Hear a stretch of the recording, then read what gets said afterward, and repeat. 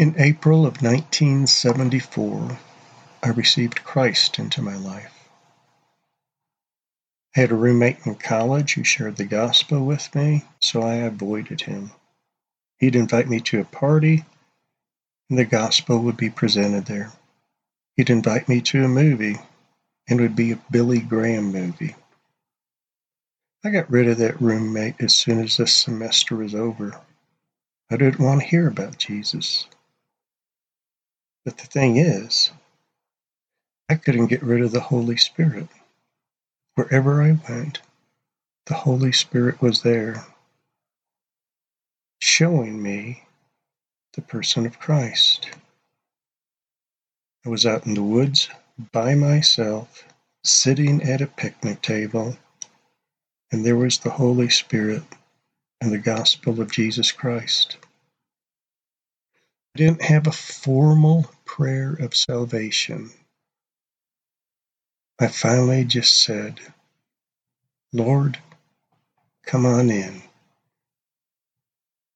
And in that moment, the Lord Jesus Christ and the Holy Spirit entered into me, and I was born again. I've never known so much joy. Shortly after that, for the first time in my life, I started reading the Bible. And every time I would open the scriptures, they would come alive. In today's scripture, we see the resurrected Jesus Christ. While they were telling these things, Jesus himself stood in their midst and said to them, Peace be to you. But they were startled and frightened and thought that they were seeing a spirit. And he said to them, Why are you troubled? And why do doubts arise in your hearts? See my hands and my feet, that it is I myself. Touch me and see, for a spirit does not have flesh and bones, as you see that I have. And when he had said this, he showed them his hands and feet. And while they still could not believe it because of their joy and amazement, he said to them, Have you anything here to eat? And they gave him a piece of broiled fish. And he took it and ate it before them. Now he said to them, These are my words which I spoke to you while I was still with you, that all things which are written about me in the law of Moses, and the prophets, and the Psalms must be fulfilled.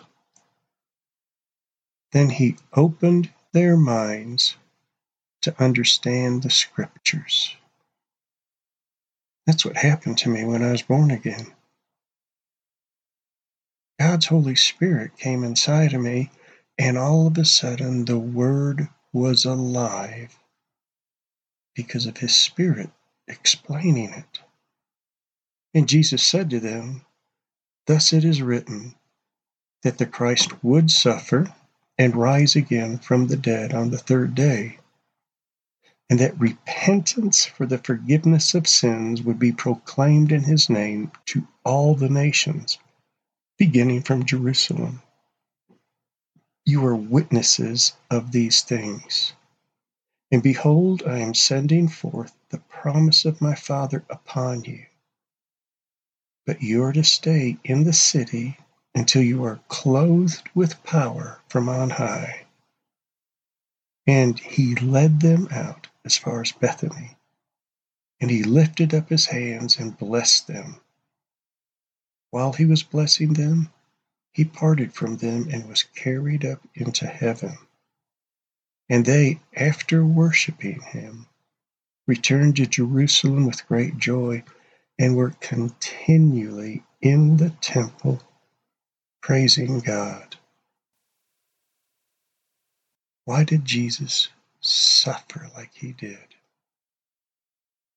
It just says here, Thus it is written, that the Christ would suffer and rise again from the dead on the third day, and that repentance for forgiveness of sins would be proclaimed in his name to all the nations, beginning from Jerusalem. Our Savior suffered and died, poured out his blood for you,